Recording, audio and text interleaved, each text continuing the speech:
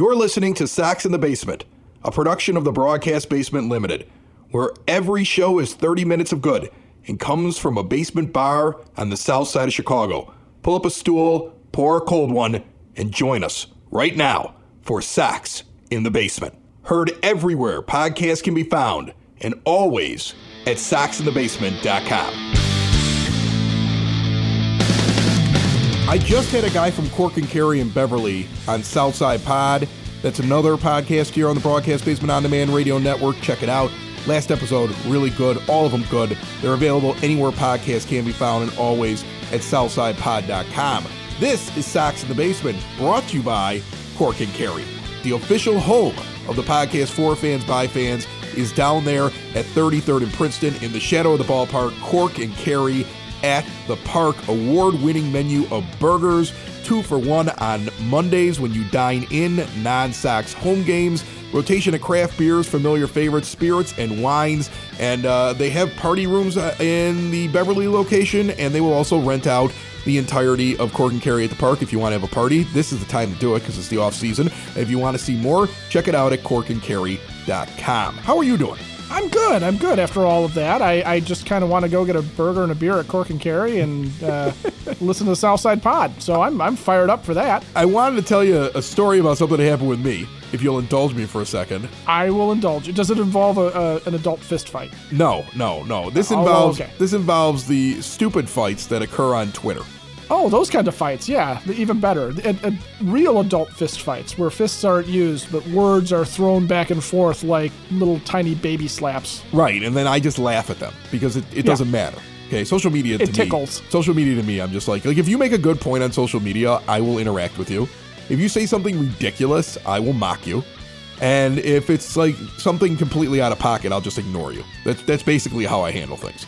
So the Sox in the Basement account on Twitter put out just a reminder like, hey, in recent episodes, we've had Scott Merkin on, and we've had James Fegan on, and we talked about why Reynaldo Lopez probably should get first crack at the closer position. Check it all out at soxinthebasement.com.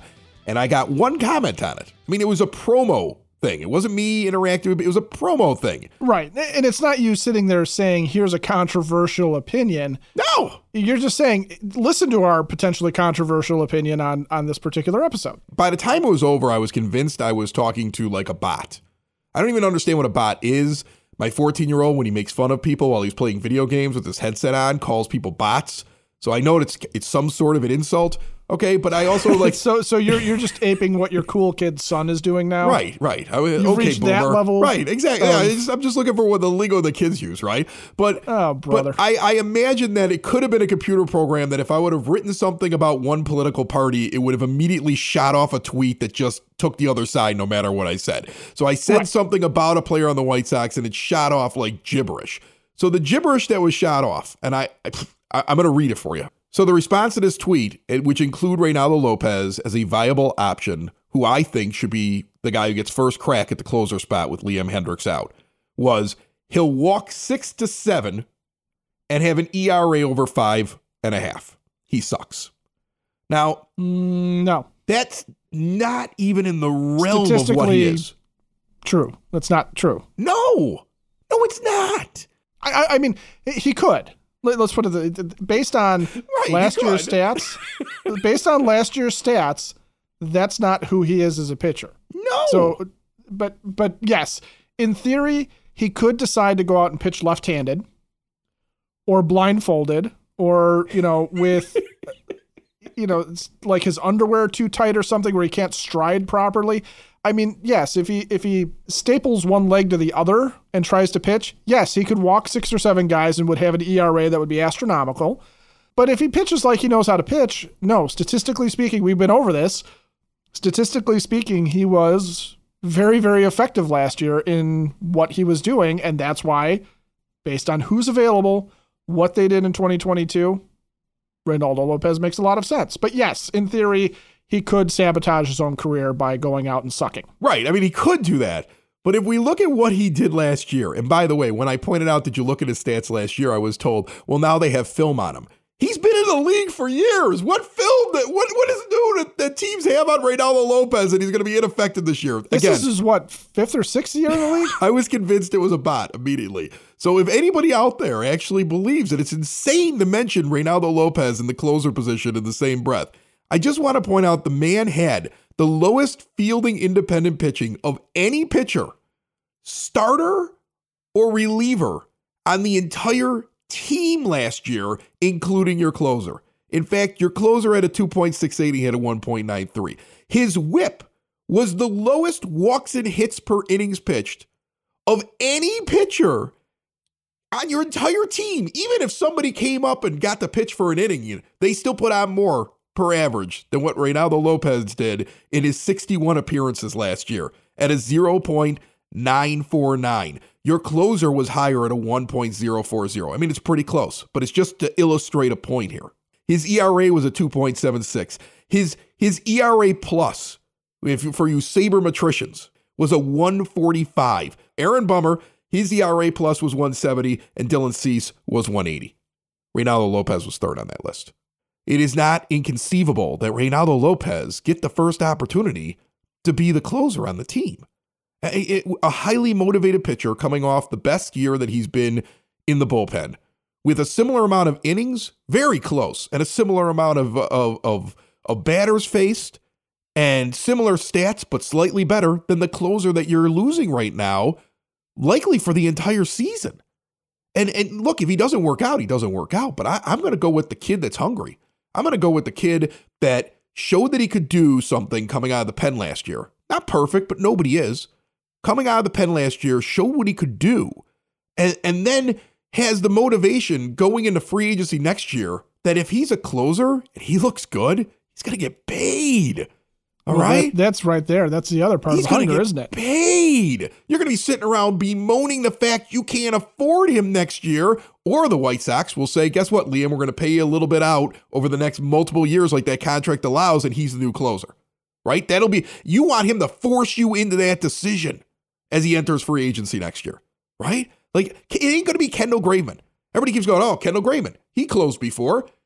Take a look at his splits in his best season that he ever had. The one that gave him a name, where he was acquired midway through the year by the Houston Astros, and then the White Sox went out the next offseason and brought him over here. He was making all of his bones in Seattle's home ballpark. Even on the road when he was playing for Seattle, wasn't that good. And then that's why when he got to Houston, you see his numbers start to inflate. And I watched him already try to do it last year when he was doing it in place of Liam Hendriks. I already know what he is. I want the guy that has the potential, and I can't find any negatives coming off of last year. And if you're going to sit there and say, well, what about in years past? So you don't believe that these guys get better? You're going to sit around and tell me all these guys are going to have career years this year, and that's why we're going to win? All these players are going to advance. Luis Roberts finally going to be what he is, but there's no way Reynaldo Lopez can continue what he did last year. There's no way he figured it out. He's already peaked. It's crazy to me. And so, explain it to me, Ed. Where does that come from? Is it because somebody went to a game and had one bad experience with that pitcher, and they're like, that's it, that's what he is? Yeah, well, I think some of it is casual fandom, right? And not understanding how the stats work. So in the case of Reynaldo Lopez, if you remember him as sort of a failed starter from a couple of years ago, where he wasn't able to live up to the hype that that came with being part of the Adam Eaton trade and coming over with Lucas Giolito, and this idea that he was going to be in the middle of the rotation for you. The idea that he is now a closer shouldn't be that foreign to you. But I think there are some people who they give the eyeball test. So yeah, they went and they saw him. He walked a guy, he gave up a dinger, or he walked a guy, gave up a hard double and was taken out of the game, and he had his bad game, whatever. All pitchers do that. And anybody who's ever pitched more than one time in a Little League game, anybody who's ever pitched for an extended amount of time will tell you that sometimes you just don't got it. Nothing's working for you. You're serving up meatballs. It looks like you're throwing beach balls up there. So yeah, you see that, and if that's your only memory of them because you don't follow the team hard, and I'm not ripping on fans who don't do this, but if you take a second to look them up and you take a second to see, okay, what did the stats look like from last year? Even if you're going with the regular old-fashioned back of the baseball card stats, his ERA was really low. He did a really great job as a reliever last year. If you're going to get into the extended stuff, into the analytics, right?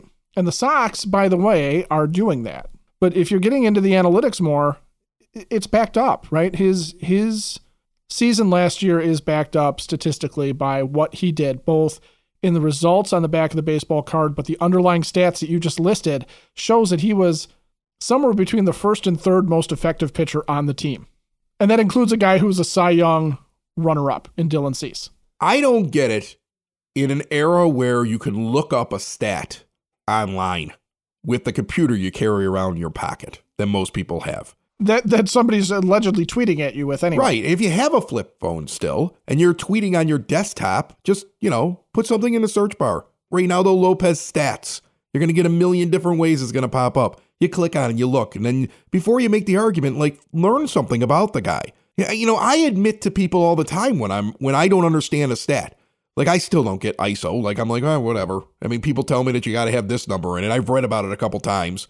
I at least understand that OPS is really important.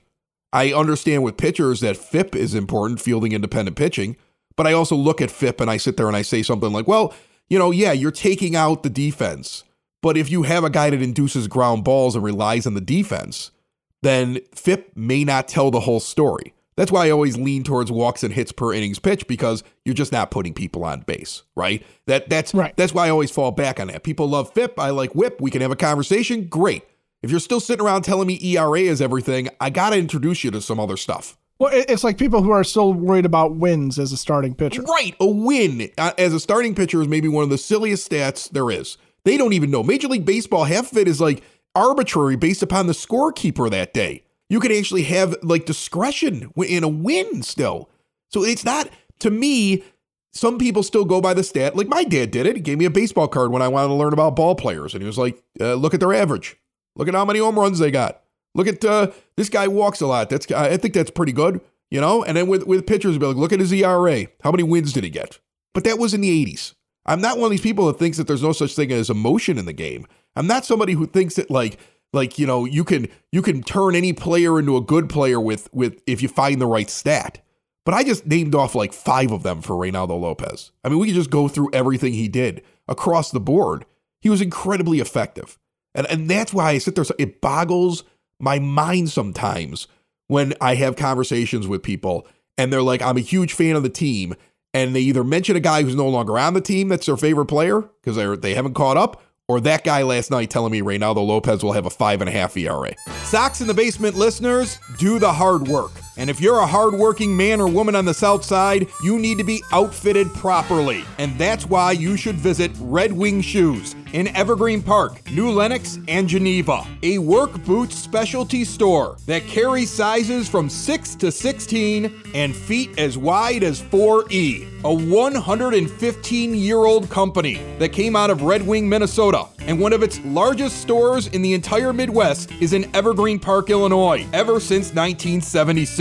When you're on your feet, the footwear is everything. So why not get an expert fitting? They warranty, repair, and offer free conditioning with laces. And they also carry Carhartt work clothing as well. Located at 3347 West 95th Street in Evergreen Park, Illinois, at 208 East Maple Street on Route 30 in New Lenox, or at 1749 South Randall Road in Geneva. Visit them today. You work hard. You've earned it. Red Wing Shoes. Joining me on the phone line today, our guest is the Sox Nerd, Dave Marin. You've heard him on the show before. He goes by @SoxNerd on your Facebook and on your Twitter. I don't know if he has an Instagram account or any of these other things. You have a TikTok, Dave? No. No. You're not doing any dancing? You're not getting out there? No. Well, I do dancing, but it's not out on TikTok yet. That's awesome. I am on Facebook and I am on Instagram. I'm not as diligent to my Instagram account as I should be, and my Facebook is Sox Nerd, and that's pretty good. But where you find me mostly in the off season is on Twitter, as you pointed out. And as I like to tell people, there is no off season for the Sox Nerd. I am tweeting every day, I'm blogging every day, and it's just something that keeps me fresh. Engaged during the off season, and also it's a part of my preparation for 2023. you would come in useful in the conversation we had to kick off the show, where somebody was throwing out statistics that made absolutely no sense. Like, do you put out something good about a player and somebody just gets angry and starts spewing nonsense in the replies? Do you ever have that moment where you're like, I shouldn't get angry about this, I'm just going to turn off Twitter? Yeah. Yeah. I think, as I've told you many times on these shows we've done before, my late mother always used to tell me to dig for the pony. That famous story, look that one up. And I'm always just trying to be optimistic and positive. And so I don't really engage in the negativity, but if somebody says something that I think is outrageous, yes, I will try to respond in kind. I probably shouldn't even say this, but there was an exchange I got into with a Cub fan on Twitter. You probably could unravel it somewhere, which was pretty intense. But I think since then I've tried to behave myself. Good for you. Dave works at Guaranteed Rate Field as well. You are the guy putting up trivia. Interesting stats when the players are coming up to the plate. You're throwing that up on the scoreboard, and you got a new scoreboard within the last couple years here. How many people does it take to make that thing function during a game? Okay, so we probably have a crew of about 30, I would say at least. Wow. Running that both in the scoreboard control room, which you've had the privilege of visiting. And I had to give you the bat sleep, and, it was all big top secret thing. But no, we're on the broadcast level, and it's a big control room. It's very similar to how, a TV control room looks. And we have probably about 30 people. There are people in the control room. There's, Gene Honda, the PA announcer, is connected to us. We have game operations people on headsets. And then we have people in the control room producing and directing. We have our own cameramen out on the, first and third high home. And then we have, mobile cameramen, wireless cameramen walking around taking shots of fan and in-game features. So it is a very, very involved process. I'm part of it. I'm honored to be a part of it. It's a great crew.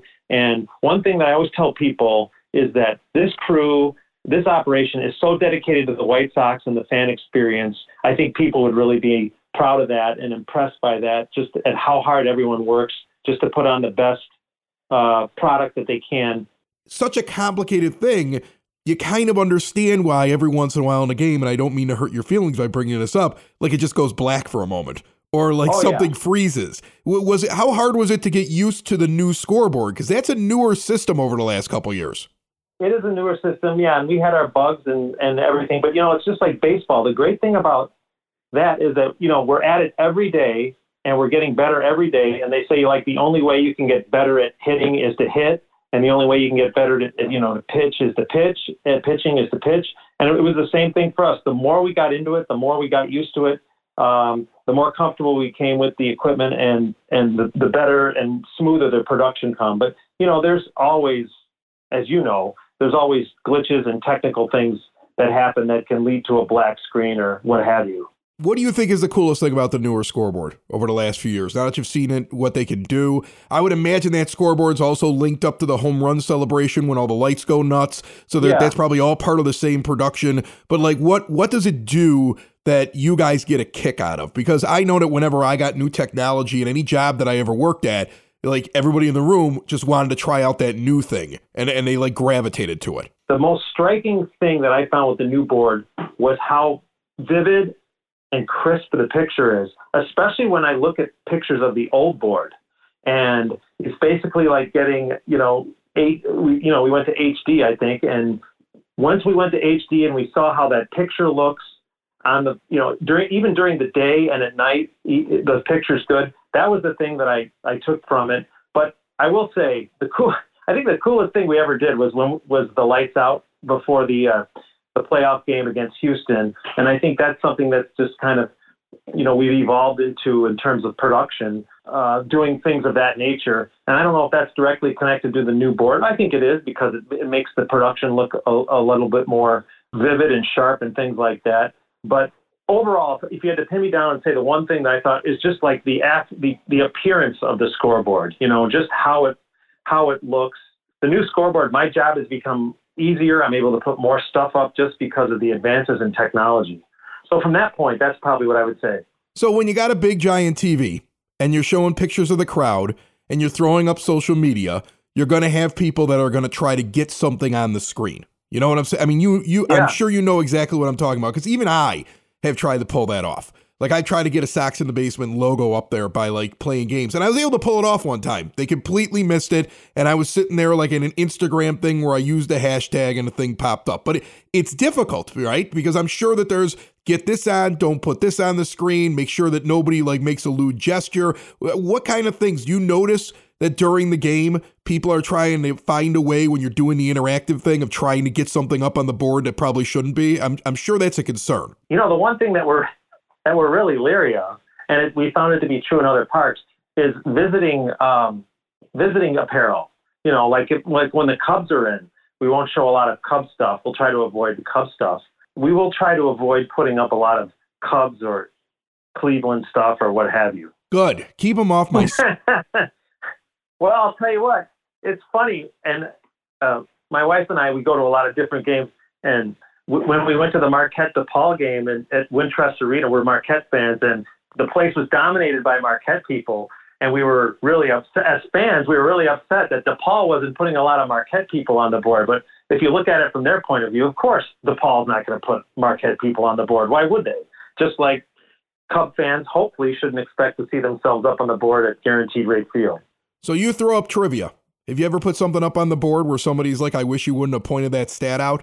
Not really, but I am very aware. I'm very tuned into what I put up in terms of how it reflects upon the team, as I'm an employee of the team. So everything is very positive. And I'll give you a little inside scoop here. One of the things that I do is we call them the almanacs. During action, there'll be this date in White Sox history, and I research those and I hand them over to my boss, who finds pictures, and then they put a little feature up with those. Those are only Sox wins, Chris. That's it. There will, like, when you're at a game on May 15th and you see the almanac up there from 1964, there'll be a series of 8 of them. 99% of the time, 99.99% of the time, they're all victories. I think the only loss I've ever seen up on that board, and I'm sure somebody could pick on another one, is whenever it's the anniversary of the opening of the ballpark, because they lost in that game. That's right. That's a good one. I think, and I think I avoid putting up the score in that one. But yeah, there are very few losses up there. Maybe the Mike Cameron 4 home run game we've had up there, but nothing, because that was, such an incredible feat. But yeah, most of the time, those almanacs, those this date in Sox histories are all positive, are all winners. Do me a favor. Start of the year, my bold prediction is Reynaldo Lopez is going to get an opportunity to be the closer. Okay, I really think he could be at some point. If he ever gets into a closer role, please put his stats from last year up against Liam Hendriks to calm down all the people that think that he can't do it, because they are almost a mirror image of each other. It's funny you mention that, because I was just reviewing some information before we went on, and I was looking at my blog that I did on his season in review, and in the 9th inning, Lopez was really good. He got 10 appearances in the 9th inning, and his opponent's slash line was 171, 167, and 229. So that's pretty good. And I think I agree with you, Chris. I think there's something there. I really do. All right. Follow Sox Nerd at Sox Nerd on the Twitter, the other social media as well. Dave's got a great blog, really good information. He did a breakdown of every player that was on the roster last year, and it was really interesting because it gets very in-depth. If you're a stat head, you must follow Dave Marin, the Sox Nerd. Dave, thanks so much for jumping on Sox in the Basement. No problem, Chris. Thanks much.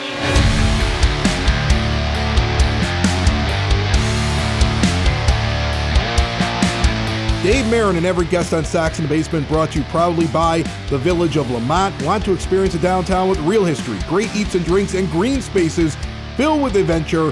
Visit the Village of Lamont. Shop, dine, drink, explore, and check out this Monday a free 1-hour course introductory on brewing. All brought to you by the College of DuPage Continuing Education at Pollyanna Brewing in Lamont. Check out all they have to offer at lamontdowntown.com. So Sam Mondry Cohen was the manager of baseball analytics for the Washington Nationals, okay? And he has been hired now by the White Sox. And Pedro Grifol has said that he wants to, focus more on their preparation on analytics and use this information that we're using to, for example, make a case for Ronaldo Lopez as a closer to try and, one, build the team, and two, make decisions on how to best utilize players.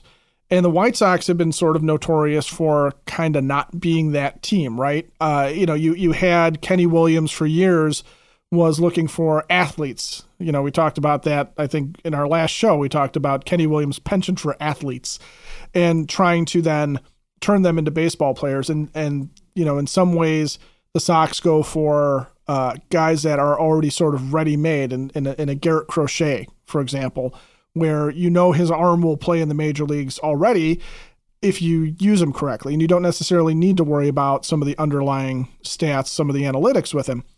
But the White Sox are trying to slowly sort of turn themselves into an actual modern franchise, which is a good thing. And I think if it's being pushed by the manager, that's great. If it's being pushed by Rick Hahn, who's finally getting his way in that regard, okay, that's good too. Although he's been around for so long that I have a feeling this is Pedro. I have a feeling that this is a manager sitting there going, I need access to these stats because this is how I'm going to do this.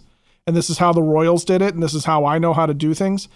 And not having anybody around to do it. And you mentioned that you had even seen something on the flip side of things, right? Oh yeah. You saw something, a job posting that shows that they are trying to quietly build some new teams within the team to try and solve some of the issues that have been plaguing them for a while. Well, yeah, I came across it on LinkedIn. So Jeff Head is a hire that happened this offseason, and he went and reposted one of the managers below him. So let me make sure I've got all their titles correctly, because these are all new people to the White Sox. Jeff Head is the senior director of sports performance, but the guy who's the applied sports science manager below him put up an intern posting for the Chicago White Sox, and then Jeff sent it back out as well. And it kind of describes what this department is doing.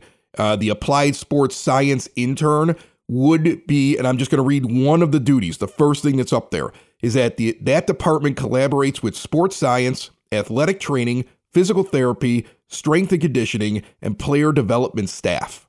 And then they come up with exactly what they're going to do with each player on the team to improve their performance. I think this team realized that they had a lot of problems in a lot of areas, but deep down, in the end, the word is preparedness, right? They weren't prepared with the right analytics. They weren't prepared for the matchup at hand. They weren't prepared with their strength and conditioning. They weren't prepared with how they were training. This is the attack that they're trying to do. I don't know if it's going to work, but if they weren't doing anything in this area, I'd be far more worried about the team.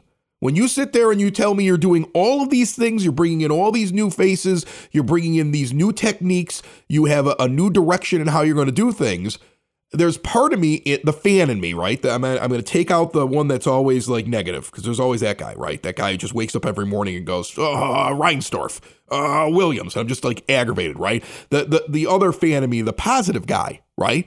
He looks at this and says, maybe this is a good thing. Maybe this is the path to taking it to another level. But that actually holds in with what I saw on MLB Tonight, okay? Where Dan O'Dowd, Sean Casey, Roberto Flores are talking about how far the White Sox can go this year. And the consensus was health of their players, their star players in particular, and improvement by guys who are underperforming like Yoan Moncada. Those were Dan O'Dowd singled out Yoan Moncada, and Sean Casey singled out health of their major stars. And if you think about it, improving performance is analytics mixed with sports performance and the science behind that. Health is, that sports performance department and making sure that the training is right and that their health care is right and their conditioning is right. And strength, and the idea that you're not just going to hurt yourself constantly, and the injured list is not going to be filled with White Sox players all year long. Yeah, but this is not Mickey from Rocky sitting there going, when I get through with you, Yoan, you're going to crap thunder. I think you could have analytics and still put a chicken in the middle of the field on off days and have them chase it around. I would do both. I'm not saying there's not a point for that, but it's more than that, right? It is a little mixture of what they're doing with Ivan Drago, a little mixture of what they're doing with Apollo Creed, and then it's chasing a chicken and crapping thunder. Right. And that's what it feels like, right? Like some of this stuff is like, remember, we're going to compare the White Sox this offseason to Rocky movies. And it makes perfect sense, right? And let's hope it's not Rocky V. Right. You got the non-traditional training, you've got the traditional training, and then you've got the thing where the Russians are just sitting there with machines measuring his punching ratio. Right? I mean, like, and that's I guess where they should be. We finally caught up to Rocky IV. That's what the White Sox caught up to Rocky IV. The White Sox have caught up to Rocky IV. If there's a robot on the club level, we know we've made it. Maybe that robot can find me a pretzel brat. Don't count on it. Sox in the basement. Sox in the basement. Sox in the basement. Sox in the Basement. Heard everywhere podcasts can be found, and always on soxinthebasement.com.